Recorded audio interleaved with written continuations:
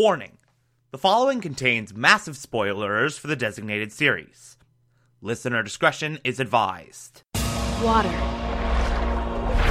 Earth. Fire.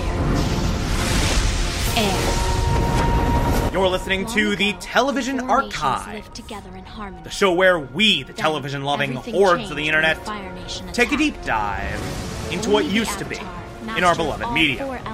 My name is Thomas Clark, and this is Avatar: The Last Airbender and the Legend of Korra. My brother and I discovered the new Avatar, an airbender named Aang.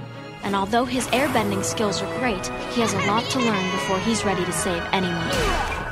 But I believe Aang can save the world.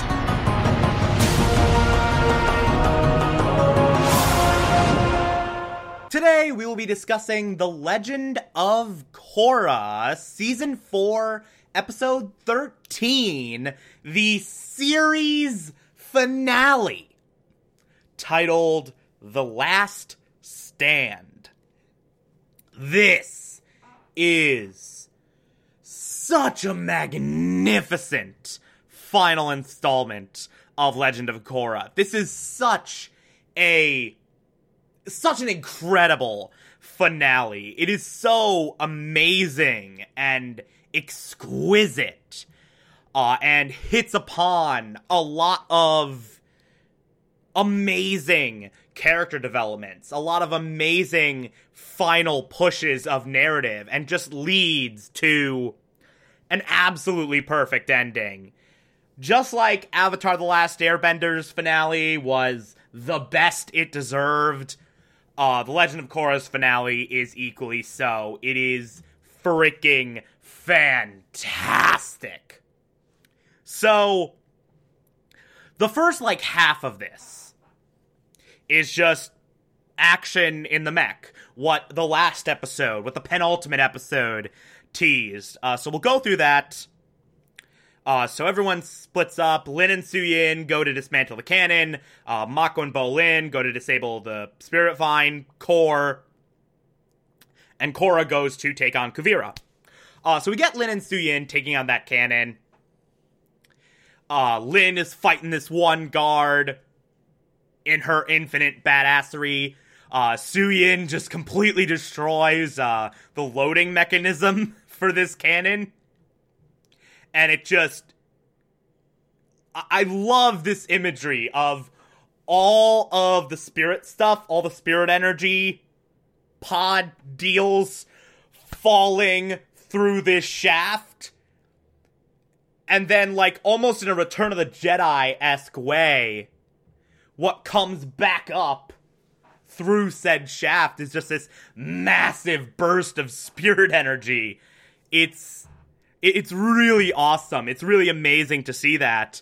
And then Lin comes back up, and both Beifong sisters together just rip apart all of this. Just dismantle every little mechanism, every little piece of this weapon. And I love Kuvira's reaction to this, where she's just like, damn it, it's useless. And so, rather than deal with this useless weapon, Kuvira just rips off the arm of the mech that contains the cannon and just flings it across the city. My God!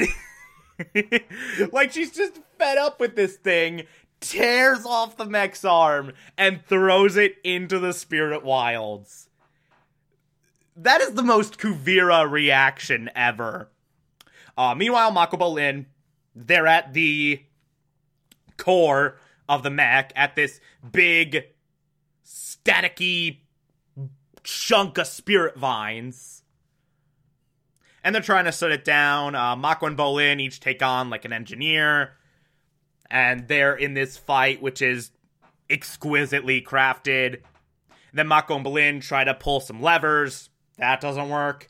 And the Bolin makes it says the thing offhanded, all I know about spirit vines is if you mess around with them too much, they explode. And then Mako's like, okay, I'll stay behind, I will charge up these vines with lightning, and I'll blow them up.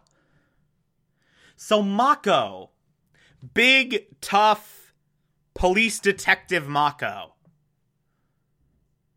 is making the sacrifice play, is staying behind to destroy this core, to destroy this giant mech. And I love this little goodbye that Mako and Bolin have, where Bolin's like, hey, you don't have to prove how awesome you are. I know you're awesome. And Mako's like, hey, shut up, I need to do this. And then they do the whole, like, I love you, brother thing. And then Bolin takes these engineers and walks away. Mako has this awesome display of lightning power, redirecting all this electricity into the vines. And they're just sort of, like, overloading and overloading and overloading to the point where it's just, like, it's just this massive purple light show. Mako almost gets out, but then is knocked out by this spirit energy. Bolin then comes back just before this explosion, takes Mako, and leaves just before this big explosion. By the way, the explosion that occurs as a result of this, holy crap! My god, that mech is the definition of wrecked as a result of what Mako does in this. But we'll get back to that later. As they're doing that, Korra fights her way up to Kuvira. And she's in, like, the head of this mech. And Korra and Kuvira have this final showdown. And it is amazing. This showdown between Korra and Kuvira, this big mech fight between Korra and Kuvira, like, it's electrifying. It's amazing. Like, they deal with this confined space in such a magnificent way. They deal with this confined space in the center of this mechanical monstrosity in an amazing way. And I just love this whole fight. I especially love this one shot where Korra and Kuvira are jumping at each other. They're lunging at each other. Korra shoots some air. Kuvira shoots a piece of metal. And there's, like, this slow motion shot where they're both realizing they're about to get wrecked, where they're both realizing they're about to get massively effed up by the other one. But they're just committed. They're committed to their various blasts at one another. And then it goes out of slow motion. They both go flying in opposite directions. And you just see, like, little puffs of dust, smoke, or whatever. You just see these little air puffs on either side of this mech head. It's so awesome. It's freaking fantastic. But honestly, none of that is the best part of the episode. The best part of this episode, the best part of this final confrontation comes after the mech has exploded. After that big Spirit Vine energy just gets released and the mech's just toppled onto the ground. And Korra brings out Kuvira. Kuvira starts to come to. And Korra's like, hey, this is over. Kuvira, your mech is dead. It's gone. You need to call off your army and end this madness. And then Kuvira, in a very Kuvira response, is like, no, screw you. I'm not giving up.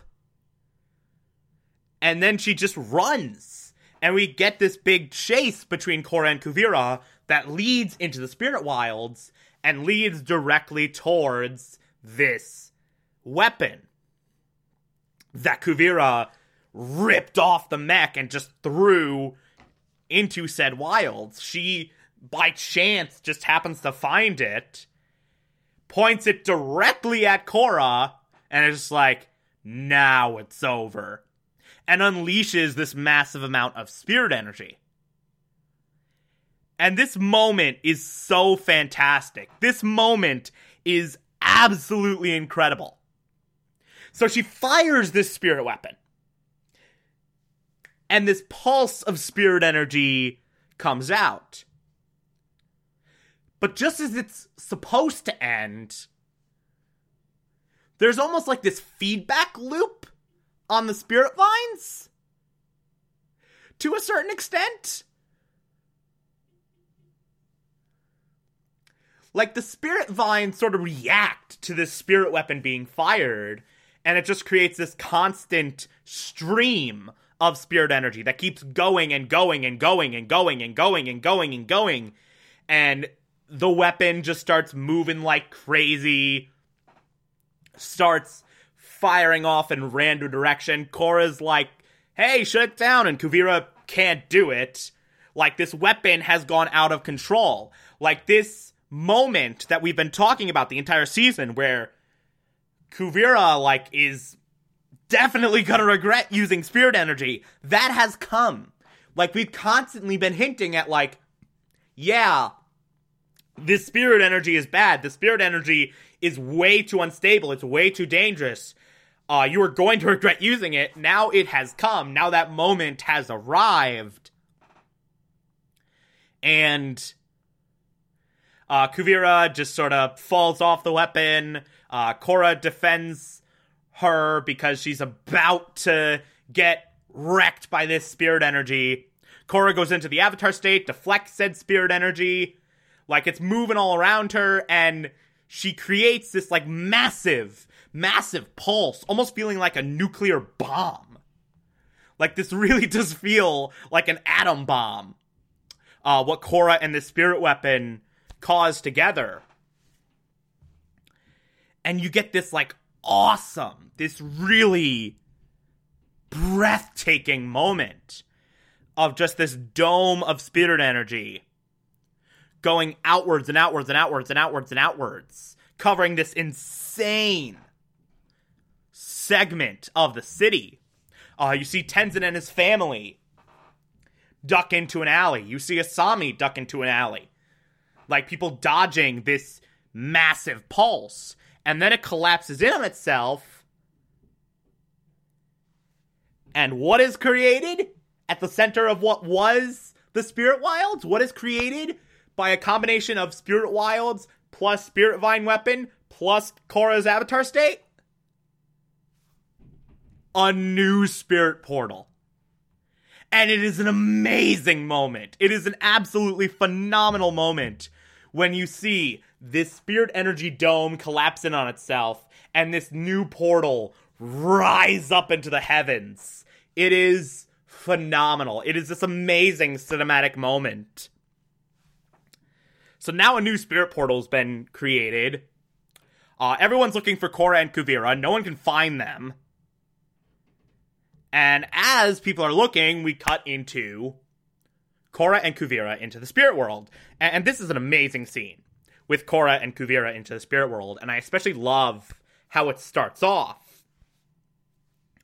It starts off with Korra in that, like, beginnings-esque, almost spirit world, but not quite spirit world state. Remember at the beginning of Beginnings, when Korra was sort of, like, in this, like, little spirit pool, and she was kind of, like, looking at a doppelganger of herself, looking at a mirror image of herself.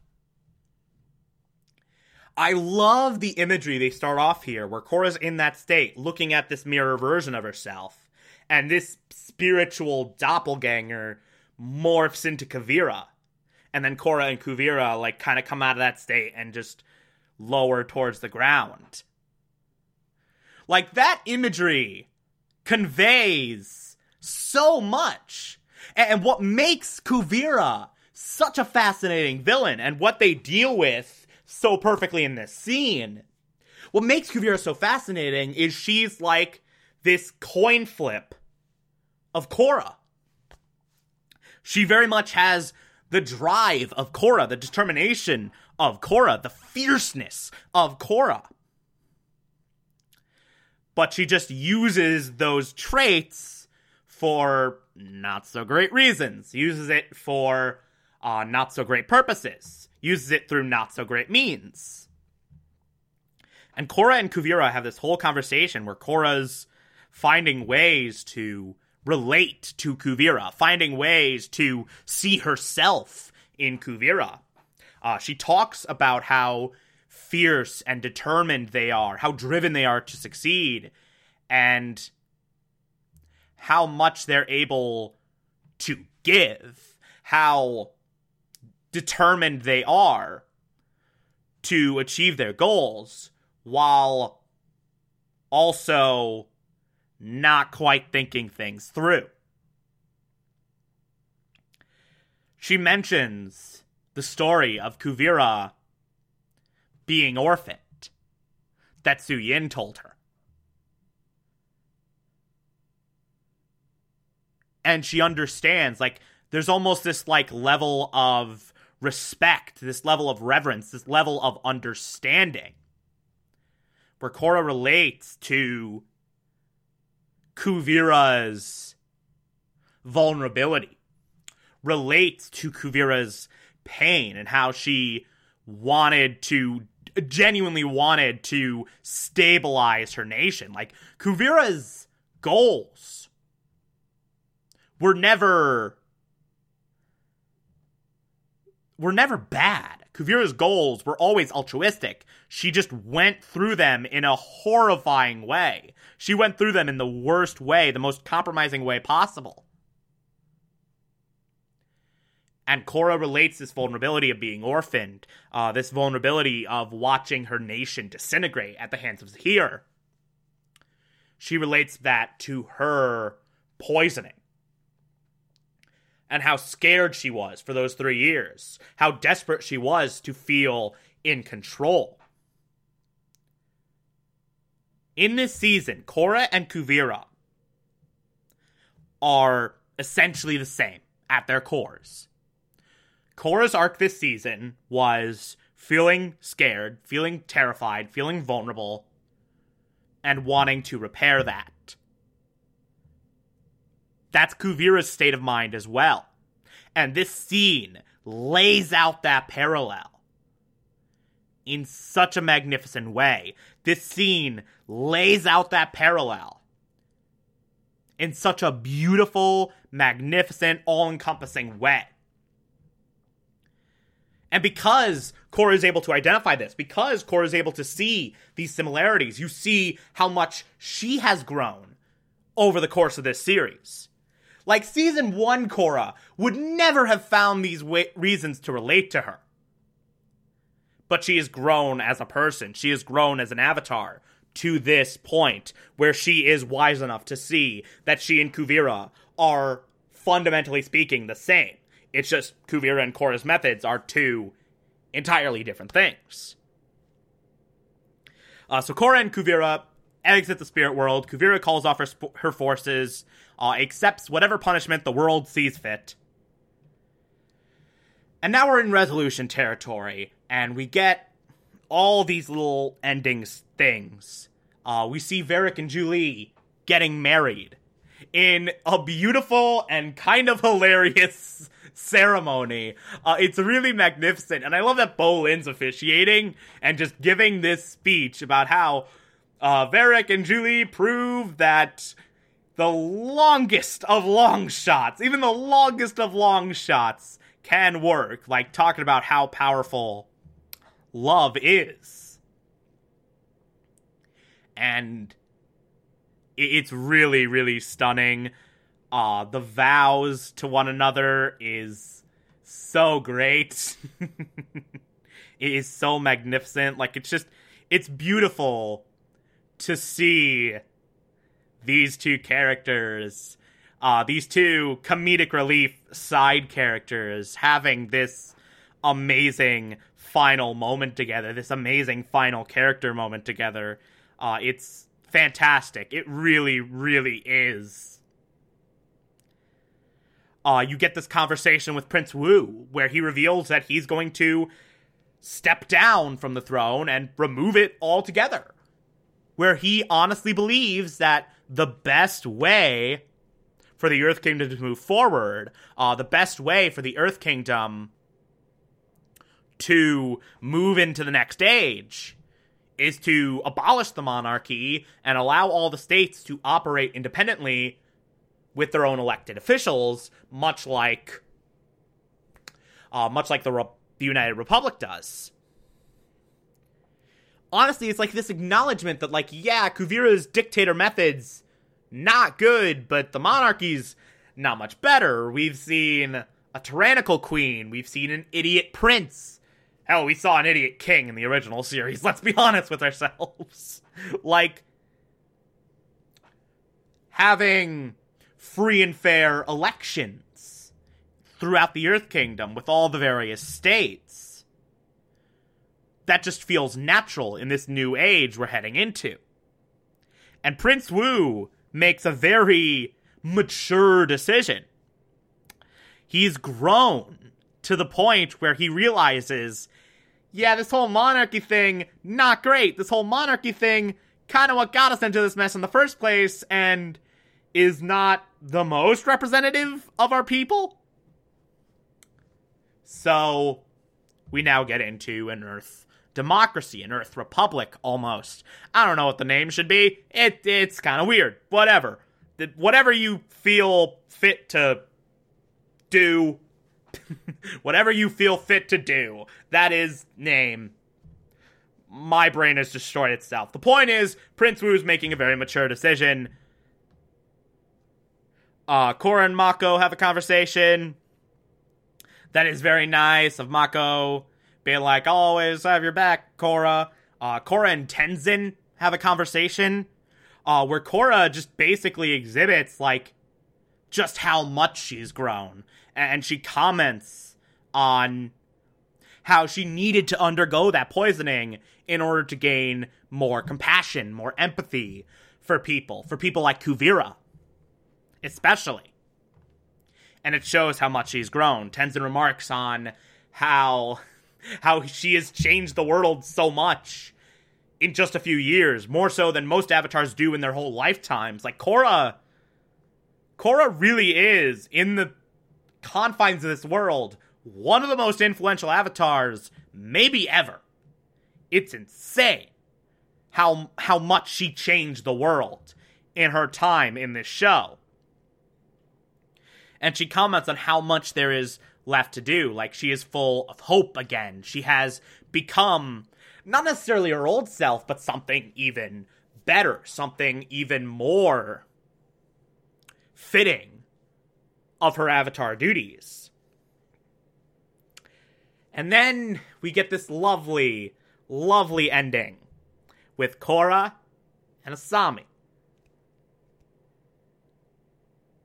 Korra and Asami have this heart-to-heart.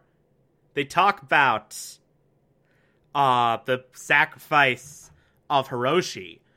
They talk about how long Korra was away and how she should have come back sooner, according to Korra. And then they make plans to go on a vacation together into the spirit world. And so they go on this impromptu vacation, just the two of them, into the spirit world.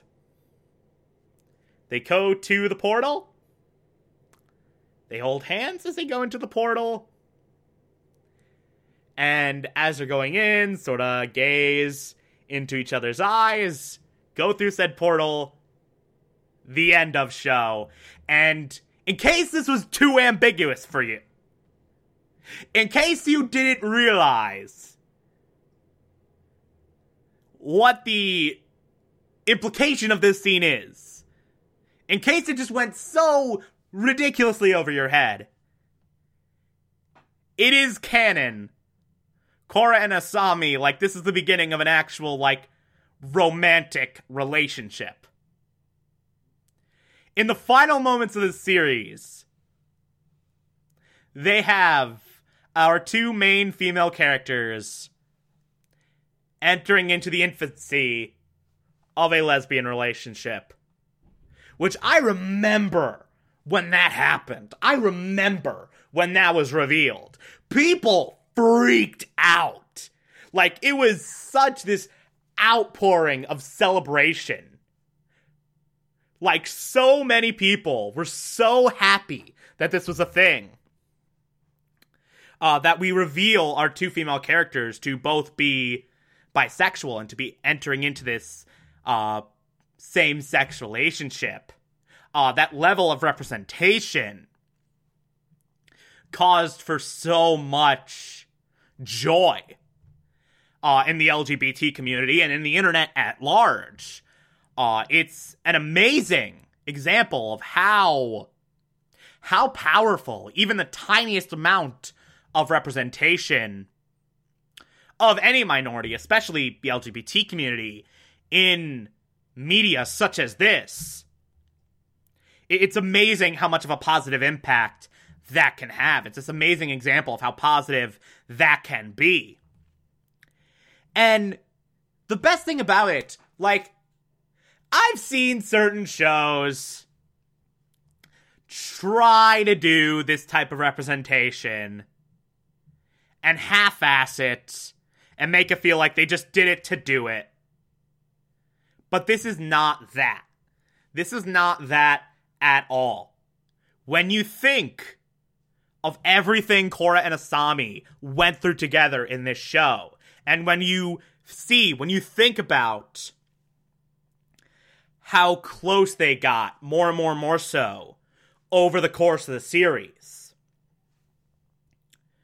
when you examine all these tiny little character moments they had together, especially in this last season, remember all the times I went, over the course of this season, when they were very, in hindsight, very overtly hinting towards this could be a thing?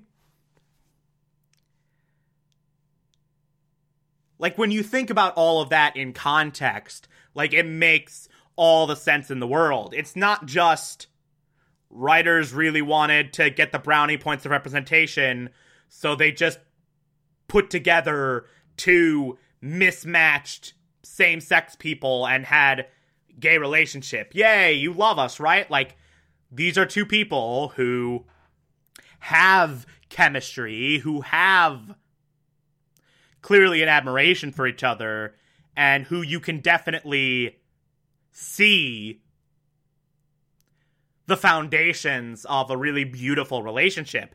And apparently, I have not read the Legend of Korra comics, because I'm waiting for that first library edition hardcover, that first Legend of Korra comic trilogy to be collected into one deal, and that apparently is not coming until March, unfortunately. But the Legend of Korra comic, Turf Wars, deals with this relationship more and more, and how it evolves, and from what I hear, it's very good.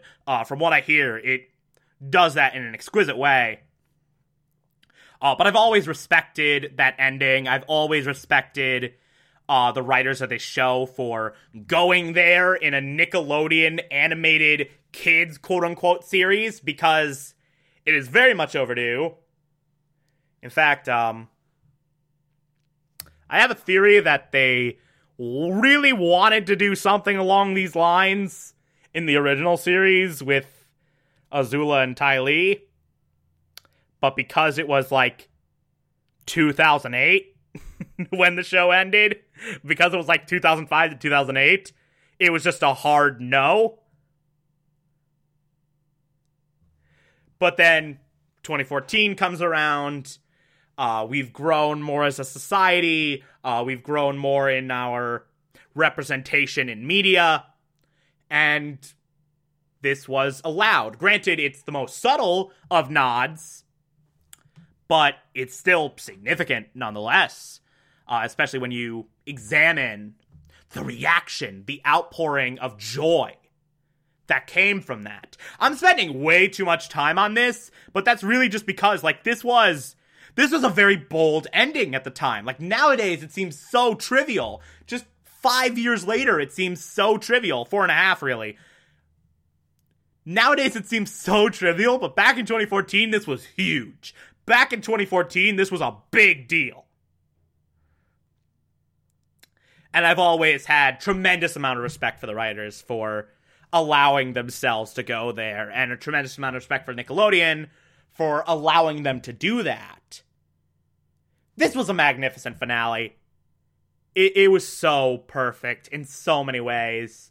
This whole final season is great. I think I still love season 3 the tiniest bit more because it just took more risks, but season 4 is also like 10 out of 10 A+ material. It's amazing. And that ends our talk of Legend of Korra. That ends our discussion of Legend of Korra and of the Avatar universe in general. Like I said many, many times before, Legend of Korra, it is not a perfect show. It is not overall on the level of Avatar: The Last Airbender. It definitely has certain arcs that are better than others, certain seasons that are better than others. It is not nearly as consistent as its predecessor, but at its absolute best, it is extraordinary. At its absolute best, it is amazing. With the heights of season 1, the beginnings arc in season 2, in seasons 3 and 4. Like, when this show is great, it is amazing.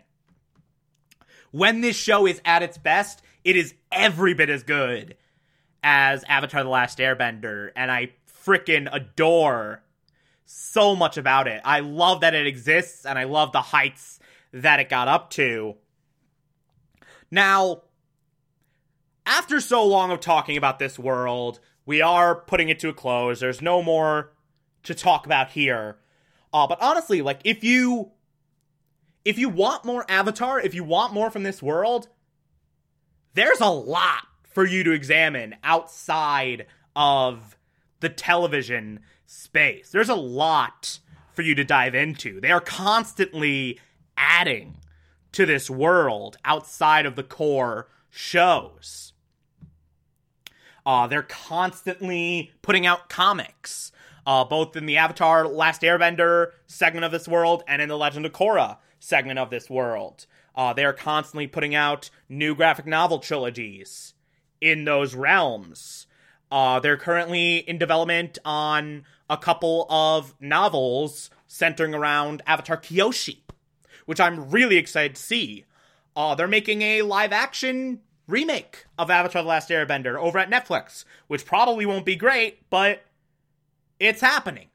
It exists. Fine, whatever. I'll watch it.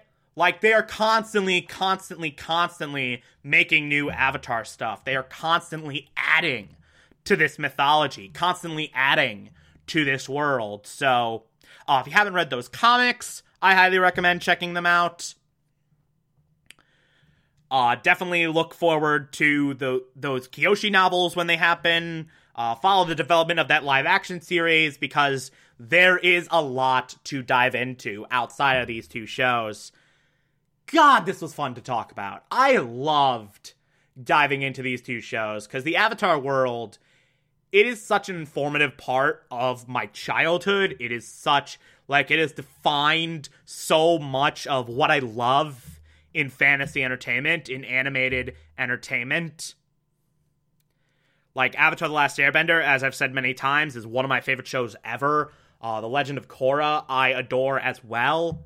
Like, it's just such an amazing world that they did such a phenomenal job bringing to life, and I love everything about it so much. I really do hope they return to this in animated form. Maybe do another series at some point. Maybe doing the next Avatar after Korra. Maybe doing an Avatar before Aang, or before Roku, before Kyoshi. I'd watch the shit out of that. I'm just really looking forward to... Like, I just really want to see them do another Avatar series. But for now, we got these two, and they're pretty great. They're pretty awesome. So season 2 of the Television Archive has come to a close. Season 3 will be starting off later this month, on January 21st, to be precise. But until then, I'm going to be releasing the Season 3 poll tomorrow I'll be putting something in the feed talking about that on that day. You can vote on that when that's live, and then I'll be back with whatever you guys demand I watch. So look forward to that tomorrow. Till then, if you like this, favorite the podcast, anchor.fm/TV archives, so that you can be here every single Monday through Friday as I go through every single episode of this and other shows. And you can find it on pretty much whatever podcatcher app you prefer. Feel free to call in as well. It's as simple as just a push of a button on the Anchor app. I will play those on the show from time to time if you feel so inclined to send those in. Follow me on Twitter and Instagram, TomTom4468, and support the show. Patreon.com/Thomas Clark. Pledge just $1 a month. I appreciate everything I get through there. Or, if that doesn't work for you, you can also support this show directly via Anchor. I appreciate that as well. As I said, I will be back January 21st with another series. A poll will go up tomorrow, and I will return to the feed, breaking that down then. So yeah, talk to you when that occurs.